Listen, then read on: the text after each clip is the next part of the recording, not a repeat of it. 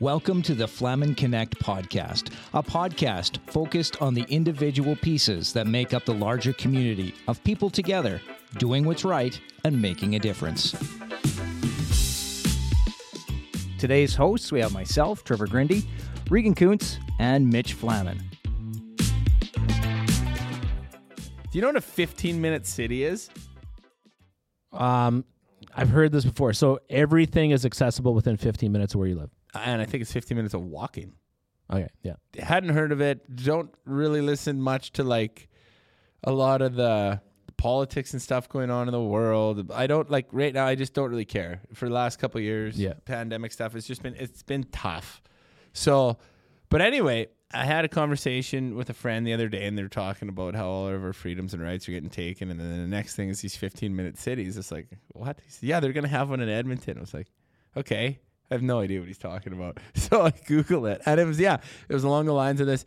Everything you need is going to be within 15 minutes walking distance. But like, I think like produced within. Anyway, it was wild. Look it up. And then on the radio, just driving into work today, same thing. They're talking about these 15-minute cities. It was like, okay, interesting. But to your point, I think people are going to start growing more stuff themselves that they can. And you know what? Arguably, I think people should, if they have the means to, like, you're just kind of getting back to what it was all about. I know my wife's talking about it, and I laugh because I think there's things that make sense to do yourself that, like, you could save money. But then I also watch her make pierogies, and if she made minimum wage, those would still be the most expensive pierogies that anyone's ever eaten, because it like takes a day to make like a dozen of them, to do them by hand. And I can muck those things in like 3 minutes. I know. Yeah. So back to your point of the 15-minute cities, that's an idea that's been around for a long time. Because I remember in the early 90s, there was an article in Popular Mechanics, and they were talking about population growth and how Japan was running out of space to build out, so they were building up. Yeah. So what they were planning on doing is having these pods. So people who lived in a specific pod, they would live there, they would work there, they would get their groceries there, they would do everything there, and they wouldn't need to travel to other pods. Yeah. And everything was within walking distance. You didn't have to go anywhere. And there was a greenhouse on the roof, right? Like, I remember that was a big thing in the last, decade or two. But yeah, I think, as the world grows, there's going to be all sorts of thoughts and discussions, and we're somewhat spoiled here. I mean, if you take a look at how many market gardens there are in Saskatoon, I know like we go to north of Martinsville to get our milk most of the time at the creamery there. It's just so much better. You pay a little bit more, but the milk there is fantastic, right? So I think there's a lot of excess, or we have exposure to it. The challenge you have is at this time of the year or in the wintertime, right? Yeah. Is how do you get fresh produce in the winter unless it's imported? Yeah. Right. Mm-hmm. That's where going to Costco and spending some money is probably worthwhile for 4 or 5 months of the year. Okay, pop quiz. What crop have Canadian farmers been growing for years, but only recently became legal to grow in the U.S.? Mustard. Why do you say mustard? Mustard is a very difficult crop to get out of certain RMs. To get rid of once you grow it. If there's a bunch of volunteers, it's extremely difficult to flush it out. Well, what was illegal to grow in the U.S.? Hemp, maybe? Oh, yeah. I'll stick with mustard, but hemp's legitimate. I'm trying to think of what the States wasn't able to grow. Unless oats, maybe. No. I'm going with hemp. That was a good one, Reggie. Thanks. No problem. Yeah, way to give it to him. Did I? Was that it? Yeah, it is. There you go. Yeah. The few farms that do grow hemp had to have been licensed by Health Canada, subject to tight regulations. And the reason that industrial hemp is closely related to marijuana, although it has only a trace amount of the psychoactive ingredient, you can't get high from smoking hemp. Hemp had been illegal to grow in both Canada and the U.S. for a lot of years, and hemp farming became legal in Canada in 1998 and only recently legal in the U.S. So the fiber from hemp or oil from the seed has numerous uses like textiles, pulp for paper, soap, bug repellent, and high nutrient foods. So the reason I know this is because he told you. No, well, okay, there's that. No. I wouldn't say the reason I know this, but I remember when I was younger, we grew organic hemp, and I think it was like a project thing we were doing, or we were experimenting. Who knows? But in school, no, like we had. We didn't see the full quarter of it, but there was an absolute section in our field that was. I don't think it was a full quarter. It was right around these Saskatoon berry trees that I'm telling you. Like, I think maybe my dad wanted to become like some sort of orchard man or something. But like, yeah, we absolutely had part of the quarter section was seeded to organic hemp, and we would take all of our friends out there and show it to them, and they just couldn't believe their eyes. Yeah. It would be neat to see how they process the stalks and stuff to actually make the rope and the textiles and stuff like that. So we learned about it in school. Like the fiber of it is, there's so much stuff you can do with it.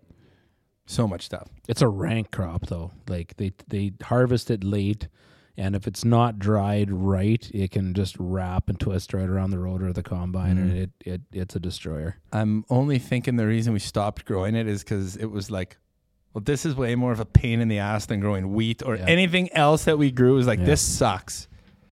What's the longest recorded flight by a chicken? 13.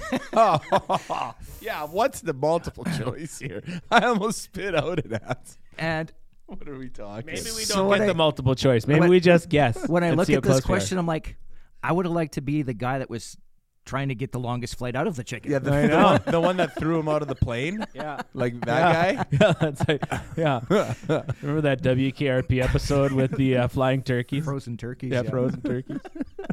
It's mayhem down here. Do we get multiple choices on this, or if you like? Yeah, sure. I need them. Okay, 13 seconds, 21 seconds, 47 seconds, or 1 minute. 47 seconds. A chicken. Can you imagine? I'm going with a minute. There's no way, but no, it's only 13 seconds. Okay. 13 seconds is the longest recorded flight. Overestimated the flight of the chicken. Yeah. If it's a question, it's got to be something substantial. Yeah. Although another kind of interesting point is the longest distance recorded by a chicken flight is 301.5 feet. In that many seconds, eh? Well, or less. Or less. It's just, you could have had a good flyer. Yeah. Good distance a flyer. Glider. Like if you've nice seen glider. Chicken Run. Yeah. Wow. 13 seconds. All right. Fun fact, there are only 2 turtles native to Saskatchewan, the snapping turtle and the western painted turtle. And both turtles are illegal to keep as pets. Or throw out on a go-kart track, Reggie. Have you seen a live turtle in Saskatchewan? Closest thing I've seen is a salamander. Oh, yeah. But Like- not a like- turtle. Well, let's back up. Not in the wild. That's what I you're know asking, people is in have the seen wild. them down by Pike Lake. They've seen turtles down there. Would they be in the river? Is that a dumb question?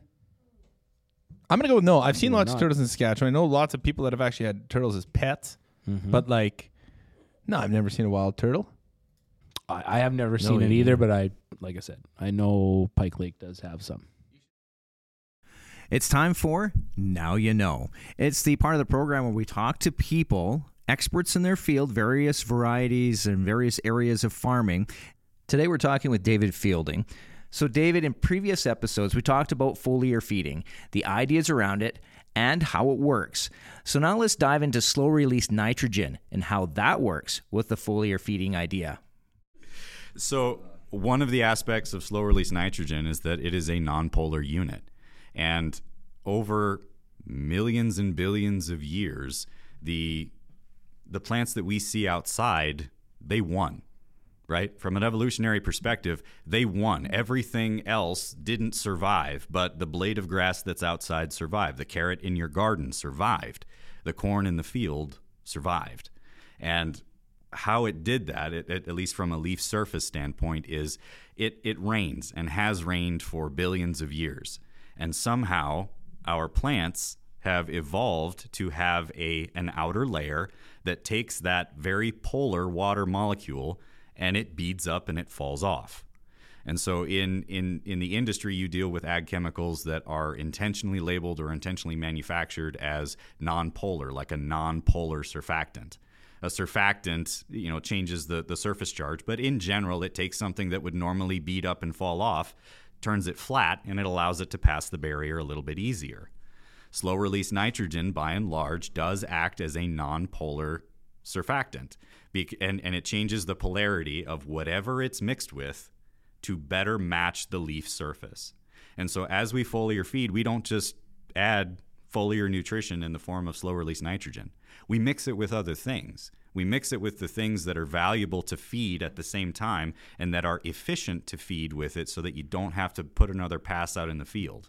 Right, so you're mixing, so it's not just nitrogen, you're putting other things in there and utilizing that vehicle, like the thing that's going to make it speak the same language so that it can then be absorbed.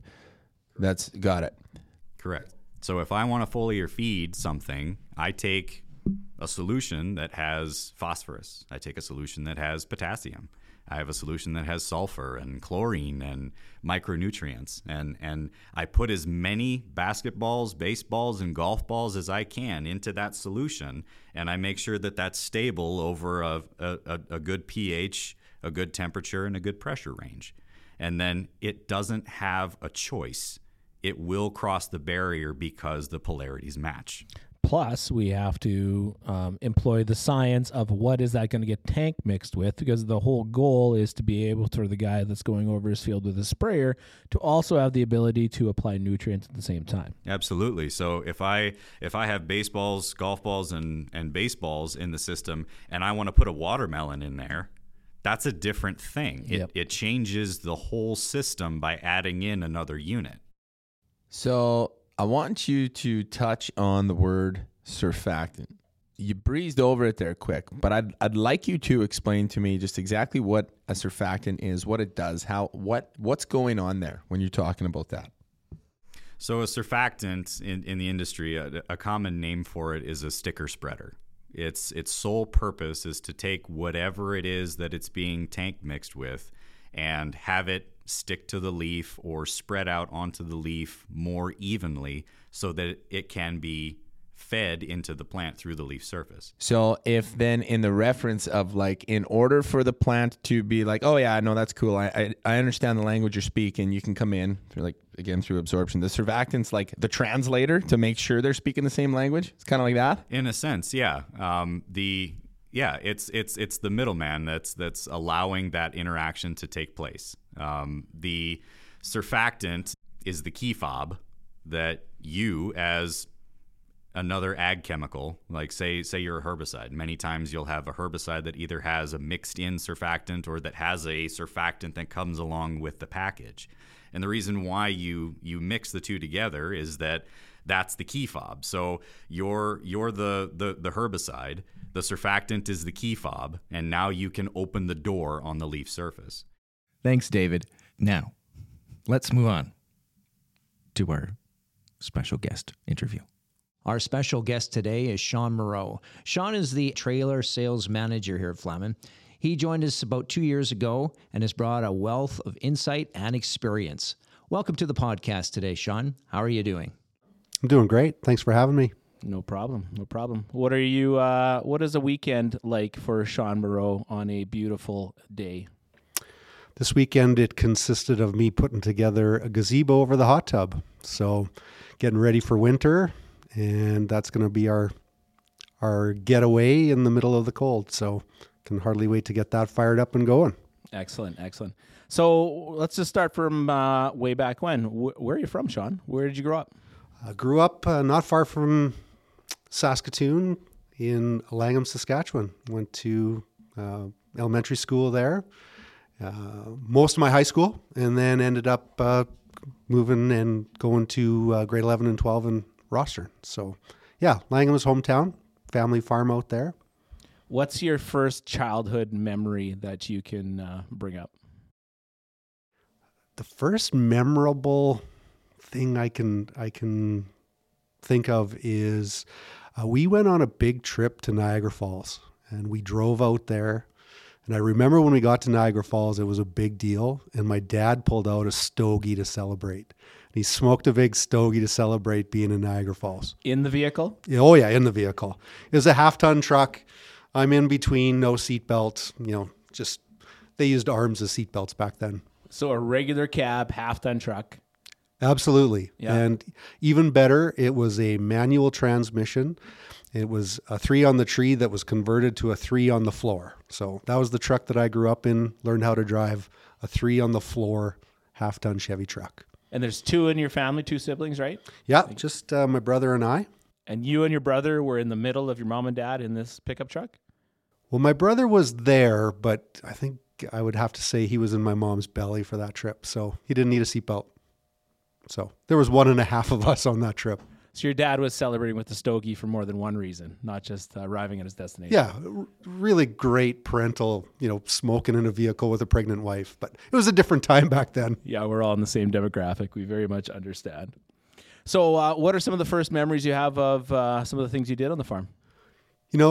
We started, my dad's a first generation farmer, so he didn't inherit the farm. He started farming on his own, and as he started to grow, he actually needed my brother and I to help him quite a bit. We were cheap labor, and it was a lot of fun. And so I remember, probably the first thing I remember doing is stacking bales.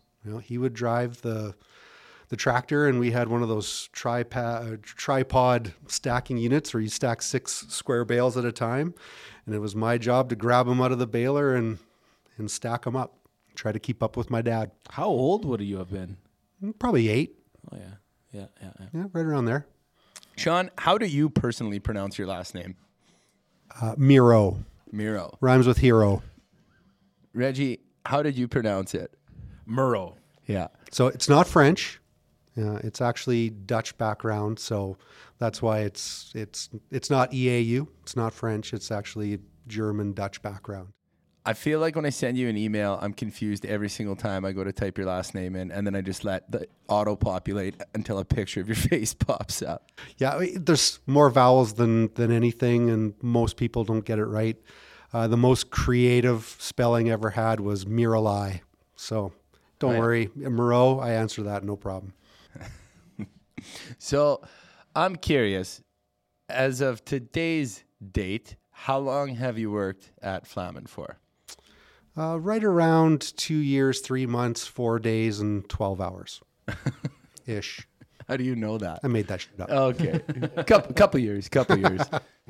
And so I remember a time when you were hired, and then because you were living in Alberta at the time. So how did that all go? We hired a guy to work out of the Saskatoon store that lived in Alberta. So I was one of those unfortunate people that was impacted by COVID. My job in Alberta ended because of I was in the automotive industry, and that industry really was hit hard at the time. So as I started looking for an opportunity, because I have family here in Saskatoon, and my first 2 kids were born here, thought, okay, well, let's take a look to see if there's anything happening back home. On top of that, things in Saskatchewan were booming. Definitely a stronger economy in Saskatchewan than was in southern Alberta at the time. So as I looked, I came across Flaman and read through the job description, which, by the way, did not totally prepare me for what this job was going to entail. However, it was very interesting, and it was right in the wheelhouse, I thought, of my experience. And so I applied, and that's what got the ball rolling. And then as I went through that process, learned, I know some people, and other people, we have friends and acquaintances in common. So it felt comfortable pretty quick. So what was the posting? What was the job description? And how would you describe how you currently hang your hat at the office? The posting was ag sales manager, which is absolutely where I started. But the awesome thing about Flaman is if you are looking for opportunity, if you volunteer, if you're willing to step up and try different things. So now I'm ag sales manager, but also trailer sales or sales manager. And that's something that I didn't have experience with before. Yep. Let's go back a little bit to some of your past work experiences. What do you remember as being outside of the farm your first job? It's pretty easy, actually. When I was about 11 years old, I started mowing grass and babysitting for a family across the street. And I continued to do that until I was in university for the same family. They happened to own a white farm dealership. And so between White and Kubota, turned into a weekends job when I was young, and then a summer job, and went all the way until university. It's pretty memorable because not long before they shut down, the owner, Daryl Dirksen, came to me and said, have you ever thought about working in Saskatoon? And I said, well, I have, because I live there, but I would never abandon you. And he said, well, probably is the time to start moving, thinking about working in Saskatoon. And here's a couple companies that you could go work for that they'll probably pay you more than I pay you. So I went to the interview, showed up, and the guys looked at me and I was like, oh man, I didn't bring a resume. I was 20 years old. I should have known better. But they said, don't worry, you're pretty well referred and recommended. We don't know a lot of guys that are 20 years old with 10 years of work experience at the same place. So yeah, I got that job without a resume. And where was that at? It's a grass cutting company. It's the same guys that have Wilson's greenhouse now. Oh, yeah. So nice. yeah, started there. I did that grass cutting job for 2 summers. When did you decide that potentially a career in sales would be up your alley? I don't know. I don't know if it was ever a conscious decision. I went to University of Saskatchewan, got my marketing degree, and back then I think I would have said I wanted to be in advertising. I enjoyed the creativity side of it, but was hired by John Deere right out of university, and they sort of steered me the direction of, being a factory rep and more on the sales side. And so just the opportunities brought me that direction. And I don't think it was ever a conscious choice. That's the opportunity and path that kind of opened up before me. You found your way. Yeah. Or it found me. Who has been your most important professional mentor? I'm blessed. I've had a lot. In terms of a model for hard work, my dad, he was the hardest working guy I know. Then I had some bosses at both John Deere and Harley Davidson that were incredible. And now here working with Shawn Geddes, been fantastic. I think if you look for it, you can find people who can teach you all kinds of stuff, whether it's product related, whether it's technical, whether it's how to be a good husband, how to be a great dad. You can find people who model good things in a lot of different places. I've been blessed, had a ton of people who've impacted me. I'm going to flip the script a little bit and just try and get to know you a little bit more with some questions. I feel the heat turning up here, Reg. If you could live anywhere in the world, where would it be? Probably my favorite place I've ever been has been Maui in Hawaii. I've been there 3 times, and I could go there 100 times. Loved it there. Pace of life, weather, just awesome. If you could have coffee with any historical figure, who would you choose? Dead or alive? Yep. Wayne Gretzky. Being an Oilers fan, growing up during that period, to hear those stories, that would be who I'd want to sit with. What was your favorite trip you've ever taken? Once again, been really fortunate to have been on a lot of cool trips. But I think I would say the trip that Carrie, my wife, and I did to New York City. We did a 10-day trip, and we packed a month's worth of activities into 10 days. We went to baseball games, concerts, Broadway musicals, went to restaurants, did tours, Coney Island, you name it. We did all of the museums. We were exhausted, but it was awesome. We left there going, we didn't miss anything. If you won $10 million tomorrow, what would you spend it on? I don't know. I generally don't play the lottery, and so I don't get caught up in that game of what would I do? Because I kind of know it's not going to happen. But since you put it out there, I'd probably pay off all my mortgages, which I have more than one. My kids' bills, get them houses. Maybe an Aston Martin car would probably be the one luxury thing that I would do for myself. Good call. Yeah. Would you drive it around like James Bond, or what would you do with it? Damn right. And I want one that shoots missiles and all that kind of stuff, right? I mean, if I'm going to do this, let's do it right. What is your biggest pet peeve? Oh man, I wish my wife was here. She could tell me all the things that annoy me. I'm going to say on a professional side, my biggest pet peeve is when people disrespect the profession of sales and don't take it serious. I think it's awesome, and I don't think everybody realizes how tough it is and how much work it is and how awesome it can be. And I think that everyone's caught up in the stereotype of 1950s, 60s greasy Herb Tarlick, greasy salesman. And that's not what we do. That's not why I'm so passionate about it. It really does bother me when people think of it as a lesser profession, because I think it's a higher profession. What do you think the world will look like in 50 years? Once again, you're catching me because I don't generally do that kind of stuff. I'm going to go different than I think most people would say. I think 50 years from now, it's going to be awesome. I got 3 daughters that, they're smart, educated, confident. I know they're friends.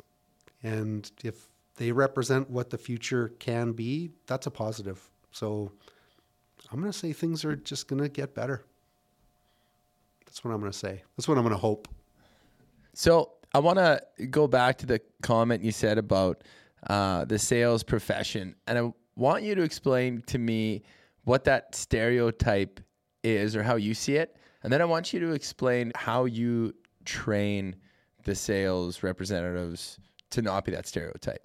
The stereotype is that a salesperson will sell anything and say anything to make you buy something, whether you need it or not. And that drives me crazy. It really does. And I spend a lot of time and energy helping guys really focus on the way I consider sales. I shouldn't have to say integrity-based sales. To me, integrity is baked in. But for a lot of people, I have to say we are an integrity-based sales company. And what that means to me, and what I help sales reps do on a daily basis, is ask questions so that people can tell you what they really, truly need. And then you can help find that for them. And that makes you a problem solver, not a slayer and slinger of goods that they don't know, that they don't need. And so you are actually someone who's helping them solve a problem so that when you're done, they're thankful. They appreciate what you've done. And it doesn't feel like you sold them something. All you did was help them get what they need.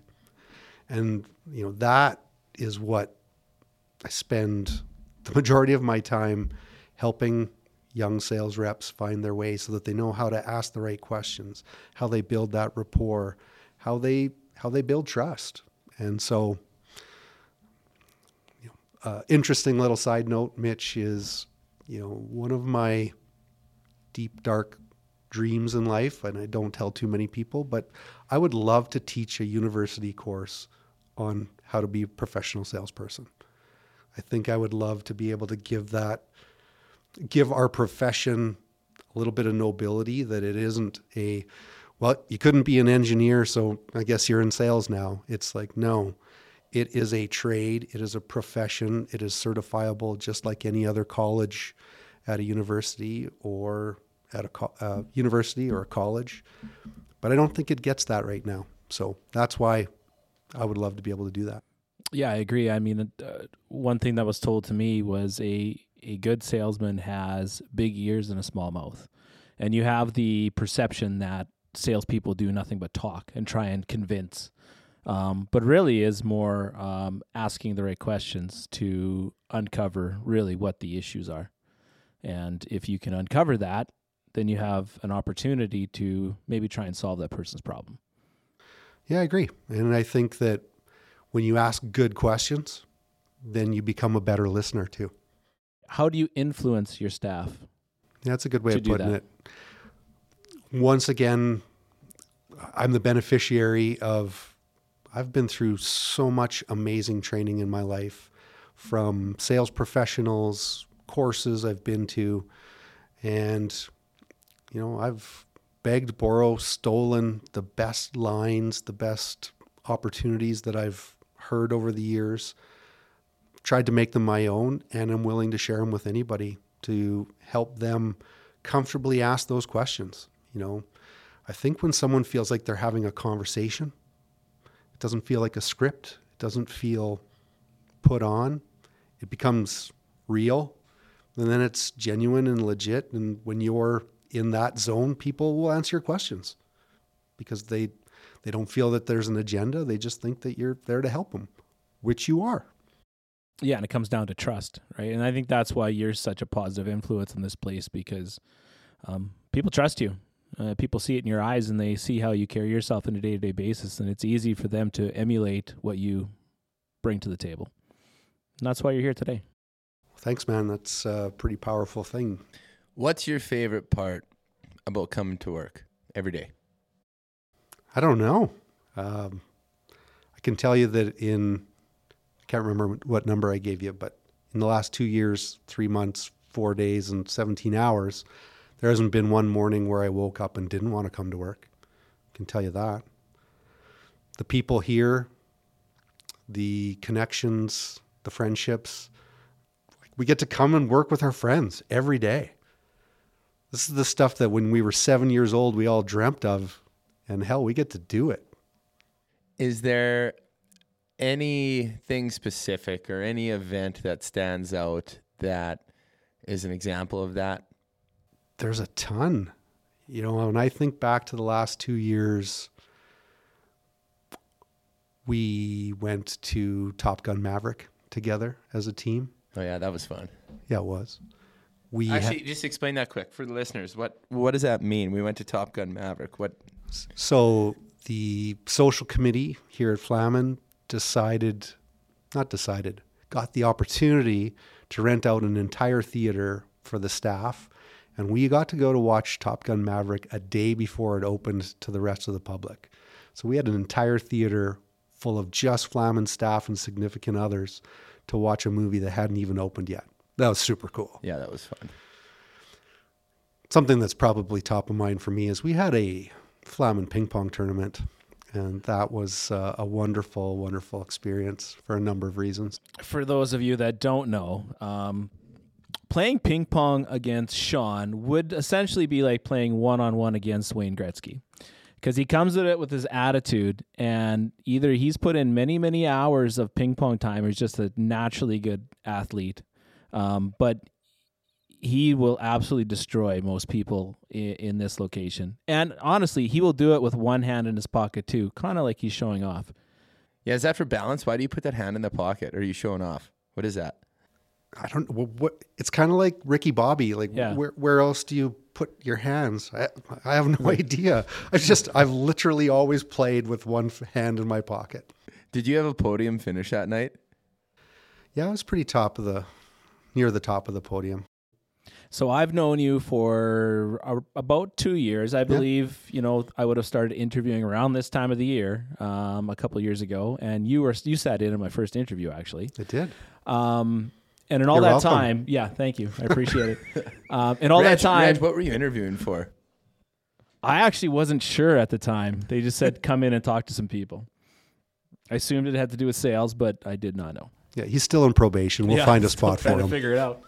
But in all that time I've known you, I have never beaten you in anything. In a game of cards, in a game of ping pong, in poker, nothing. And I like to think that's not a representation of how I play. It's more of a representation of how you play, and you're just that good.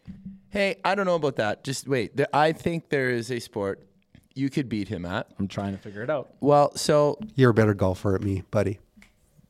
we'll have to prove it. Oh, we went golfing. I saw it. He's better. He beat you at golf? Yeah. He did. Okay. I'm not sure I won that day. I'm going to give you the win, bud. Okay, thanks. Humble too. So there's a sport. I like to call it fishing. Fishermen like to call it angling. And so, like, I believe the goal of this sport is to put a little metal hook on a piece of string, and then you use a rod. Then you put the hook in the water, and then like a fish comes at it, and then bites the hook, and then you trick it, like you pull the rod up, and the fish comes in the boat. That all seems accurate. Okay, so I don't Reg, like where this is going. Actually, Reg, I'm going to ask you, if you went fishing and you didn't even get into the boat and you didn't even take your fishing rod, and then you went back at the end of the day, how many fish did you catch? Probably none. So 0. Exactly. Okay. So a good fisherman probably catches more than 0 fish. And an average to awful fisherman catches 0. That is true. Like, that would be called not being on the board. Shawn, there was a time, I believe, you might have even been bragging about how good a fisherman you were. And then I remember you came and we asked how many fish you caught. How many fish did you catch that day? I think the answer you're looking for is -1. How is that possible? Because as Regan just laid out to me, if you were an average to awful fisherman and didn't even get in the boat, you would have started that day with 0 fish. Right. Or is that like a sandbagging maneuver? Like you actually want to start the day with a handicap? How do you catch 0 fish? I'm just curious. Well, catching the 0 fish part, I think every fisherman has had that happen where you get skunked. And I did get skunked this day. The rest of the boat didn't get skunked. The rest of the boat was on fire. They're throwing fish into the live well like crazy. At the end of the day, we put all those fish into a pail, and I started carrying it back to shore, and one of the fish jumped out of the pail into the water, which took me from 0 fish to -1. And, fortunately, nobody forgets these things, but it's brought up in a podcast.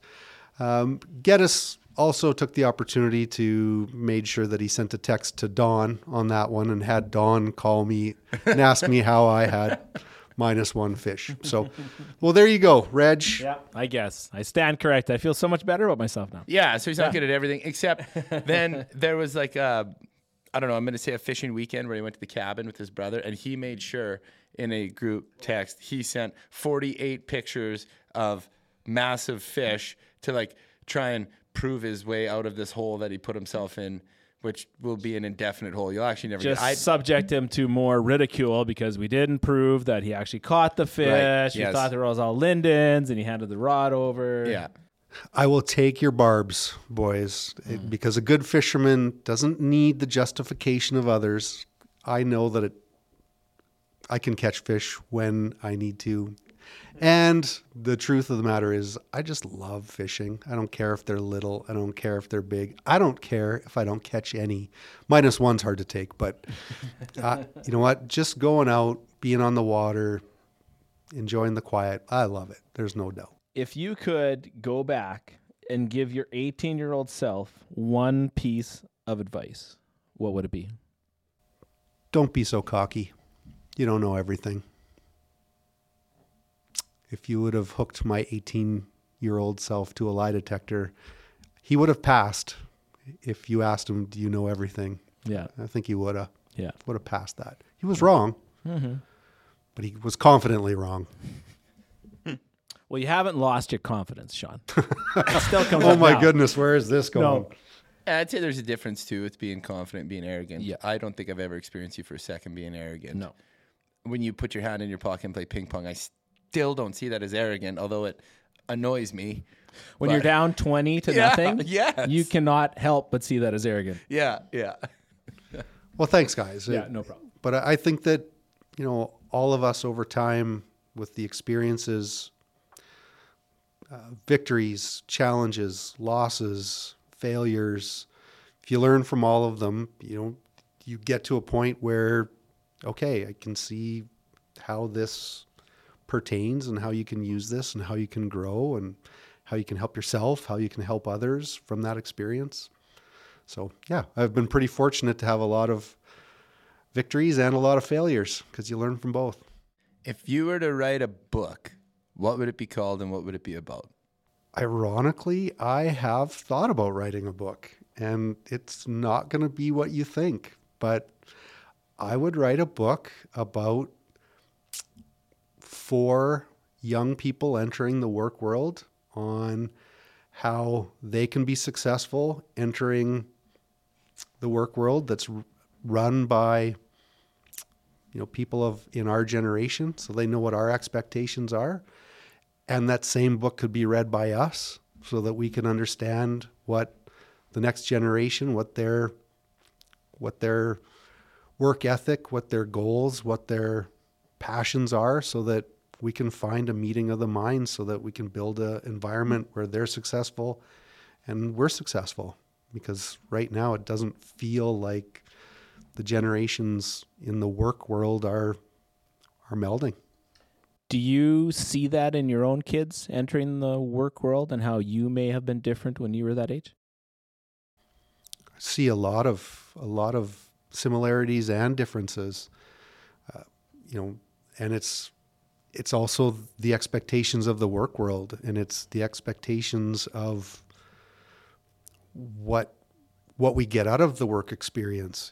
It's not just a simple exchange of labor produced, money given. People want to have a meaningful work experience. So trying to find that entire balance with, the world different than the way it was when we were kids. Let's be honest, Al Gore hadn't invented the internet when we were kids, but it's there now and it's impacting everything. So just everything's different. Yeah.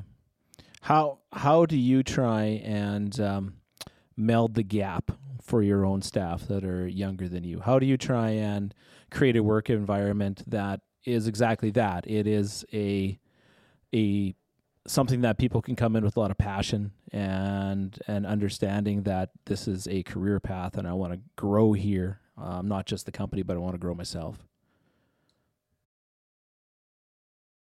A lot of questions, a lot of what's important to you, what do you want to get out of this? I find that the approach that works really well, I call it project-based. When you find out what somebody's passionate about, you give them a project that allows them to do those things, whether it's short-term, long-term, whether it's a couple hours a day or it's major. But if people are working on things that they enjoy, they're going to do better and they're going to enjoy that time. So if you can find a natural bridge that works between what we need and what their passions are, that goes a long ways. But again, it comes down to asking the right questions. It's not a lot different than the sales that we're talking about. Exactly. I mean, whether it's, I said being a successful salesperson is helping people solve a problem. Well, people who are new in a workplace, not that it's a problem, but this is new. And if you can find that happy meeting place for all sides, that's solving a problem.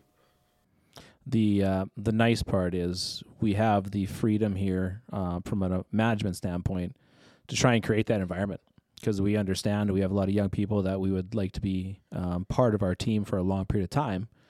And we understand what it was like for us to be at that age, and we have the ability to do the right things to try and create an environment that they want to be here as well. It's a great point, Regan. And I want to go back to one thing you asked, Mitch. What is the one thing that you're most excited about or that you enjoy the most? One of the things that really struck me when I came to Flaman is the amount of empowerment and trust and rope and responsibility that you have right from the time you start. In most companies, you start at the bottom and people remind you that you're at the bottom and you have to work your way up to the top, or even to a place where people will trust and respect you. At Flaman, from day one, trust was given and empowerment was given. There was no warm-up period. There was no probation. It was just, you're here. We want you. Go do it. It was awesome. It was weird because most companies aren't like that. They make you earn trust. They make you prove that you fit in. But here they allowed us to just be ourselves and get at it right from the beginning. That's pretty unique. You go through a cultural change, from even my own experiences from my last position to coming here. I still catch myself once in a while because I'll revert back to the old hierarchy, and you have to tell yourself that I am good enough to be here, and this is where I need to be, and this is why I want to be here. Yeah, I've worked a lot of corporate in my background, 20 years of corporate and 10 years of retail, kind of, if you mix it up that way. And some of the corporate stuff, that the process, the structure, the formality, then you come here and it's just figure it out. Yeah. There isn't a manual on how to do it. We brought you here to do it. You're the process. Now do it. You're the manual. Go get it. Yeah. But it, like I said, there's that trust that is not always there in the work world anymore. There's a lot more skepticism and questions and arm's length. Yep. You got to earn it. And that's what I loved about here. One of the many things.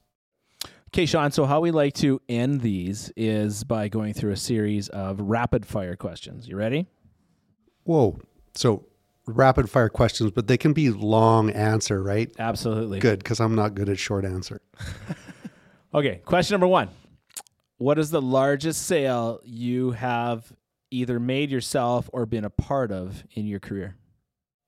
I was going to say it was a sale here at Flaman's, but I guess technically it would be from my Harley days because I was a part of a number of dealer buy-ins and stuff. So there would have been some 20 to 30 to maybe $40 million transactions of people buying into dealerships. I know this is supposed to be rapid fire, but we never did get into your Harley days here. What is the scariest story you remember from your Harley days? In all honesty, there's nothing scary about Harley. The funniest thing is that everybody thinks of it as this great big badass company. They are the most conservative vanilla company ever. Because they have such a reputation in the marketplace, they've got to be so squeaky clean on the publicly traded environment. Plus, I worked for the finance division. So, yeah, absolutely the most squeaky clean, vanilla, right down the middle company you've ever worked for. I mean, it was awesome, but hardly any edgy stuff. So you never had to go and sit down with the Hells Angels and sell, 20 bikes at a time or anything like that? Not a chance. Although I guess I did go to a couple of rallies and, 105th anniversary parties. And there were some sketch things that happened there, but they weren't actually corporate events. Those were dealer events, and dealers can get away with a lot more stuff than the corporates can. Did you wear like a bandana and a leather jacket and those slip-on tattoos, like forearm tats? Bandana, no. Leather jacket, yes. Slip-on tats, never. Do you still have a set of assless chaps at home that you put on every once in a while? I'm so glad you mentioned that. I am very passionate about the fact that there's no such thing as assless chaps. All chaps have no ass. Otherwise, they'd be leather pants. Wow. I learned something today. You were just saving that, eh? I didn't know it was coming. Breakfast, lunch, or supper? Lunch. Steak or hamburgers? Hamburgers? Like them both. Football or hockey? Football. Favorite sports team?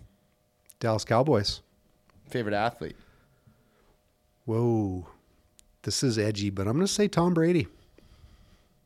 I actually don't think he's that great of an athlete, but he is an amazing man. Spring or fall? Fall. How many motorcycles do you have? One. Harley Davidson or China motorcycle? Harley Davidson. Coffee or beer? Does Guinness count as both? Wow. What a good answer. Very See, good there answer. is meaning behind some of these things sometimes. Yeah. Out of the box or out of the circle? Don't know what either one of those mean, so I'm going to say out of the Wrong box. answer. Yeah, didn't matter. You failed that one. See, you learn from failure. I don't know what I'm going to learn from that, but I'll take it. Boys or girls? Girls. I have 3 of them. 4 of them. Is a dog a boy or a girl? The dog is also a girl. Wow. It's easier for me to just sit down to pee. That's the way it works in our house. You left-handed or you right-handed? Right-handed. Dominantly right-handed? Dominantly right-handed, although I can play ping pong left-handed and I shoot hockey left-handed. Of course you can. Hunting or fishing? Fishing. Do you ever go out hunting and end up coming home with -1 anything?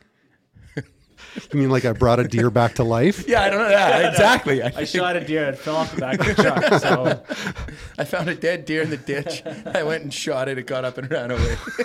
You got any of those stories? No, I can say though, I did grow up hunting with my dad and, loved the early mornings going out. It just kind of stopped once I went to university and, just ran out of time and then work got in the way. But growing up, went hunting with my dad all the time. Camping or cabin? Cabin. beach or pool? Pool. I don't like sand in my crack. Ice fishing or boat fishing? Boat fishing. I can stay home and get drunk. That's what ice fishing is. Beer or whiskey? Beer. I don't get so sloppy on beer, although I get sloppy on beer. Yeah, like but I get worse sloppy on real whiskey. know your limits kind of guy, right? Yeah. Favorite place to watch a professional sports game? I've been blessed to go to lots. I'm going to say the new Dallas Cowboys stadium. Been there 3 times and watched a playoff game, and it was incredible. Made the hair on the back of my neck stand up when 98,000 people go crazy. I feel like I already know the answer to this, but I'm going to ask it anyway. Rock concert or concert in general or sporting event? I'm going to say sporting event. On a scale of 1 to 10, how bad are you at COVID? I'm pretty bad. Yeah, I'm pretty bad. Yeah, we should probably talk about COVID a little bit. Just, I don't know if we should or not, but I'll just say, for those that don't know, I got pretty sick during COVID, and it's probably another awesome, believe it or not, COVID's been really hard on me. I lost my job, got really sick, was in the hospital, and yet it's one of the blessings that I've had in my life, because without COVID, I wouldn't have ended up here at Flaman.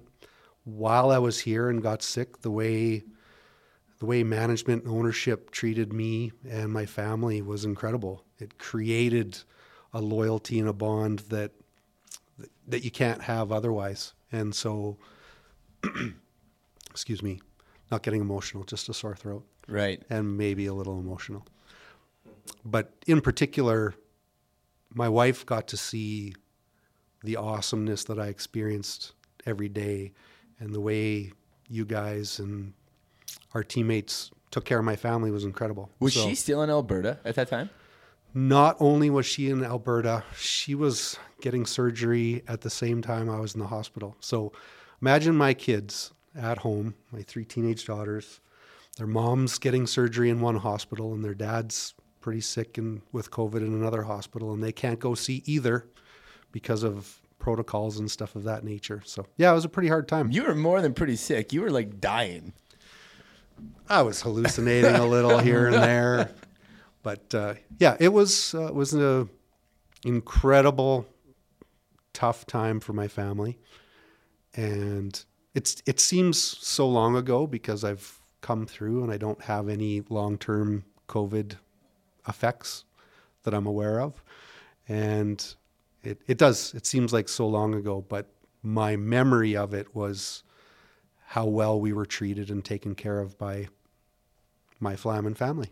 It 100% allowed me to reconnect with people and have some, hear some meaningful stories. And sometimes you forget the impact you may have had in someone else's life, and all of a sudden they reach out and say, thanks for when you did this, and you go, holy smokes, I didn't realize that was so meaningful and powerful for you. And then when you hear people say that, it's awesome. Yeah. And nice to have that impact on people in a positive way. Thank you for listening to Flaman Connect. For Mitch Flaman and Regan Kuntz, I'm Trevor Grindy. Join us next time. Talk to you soon.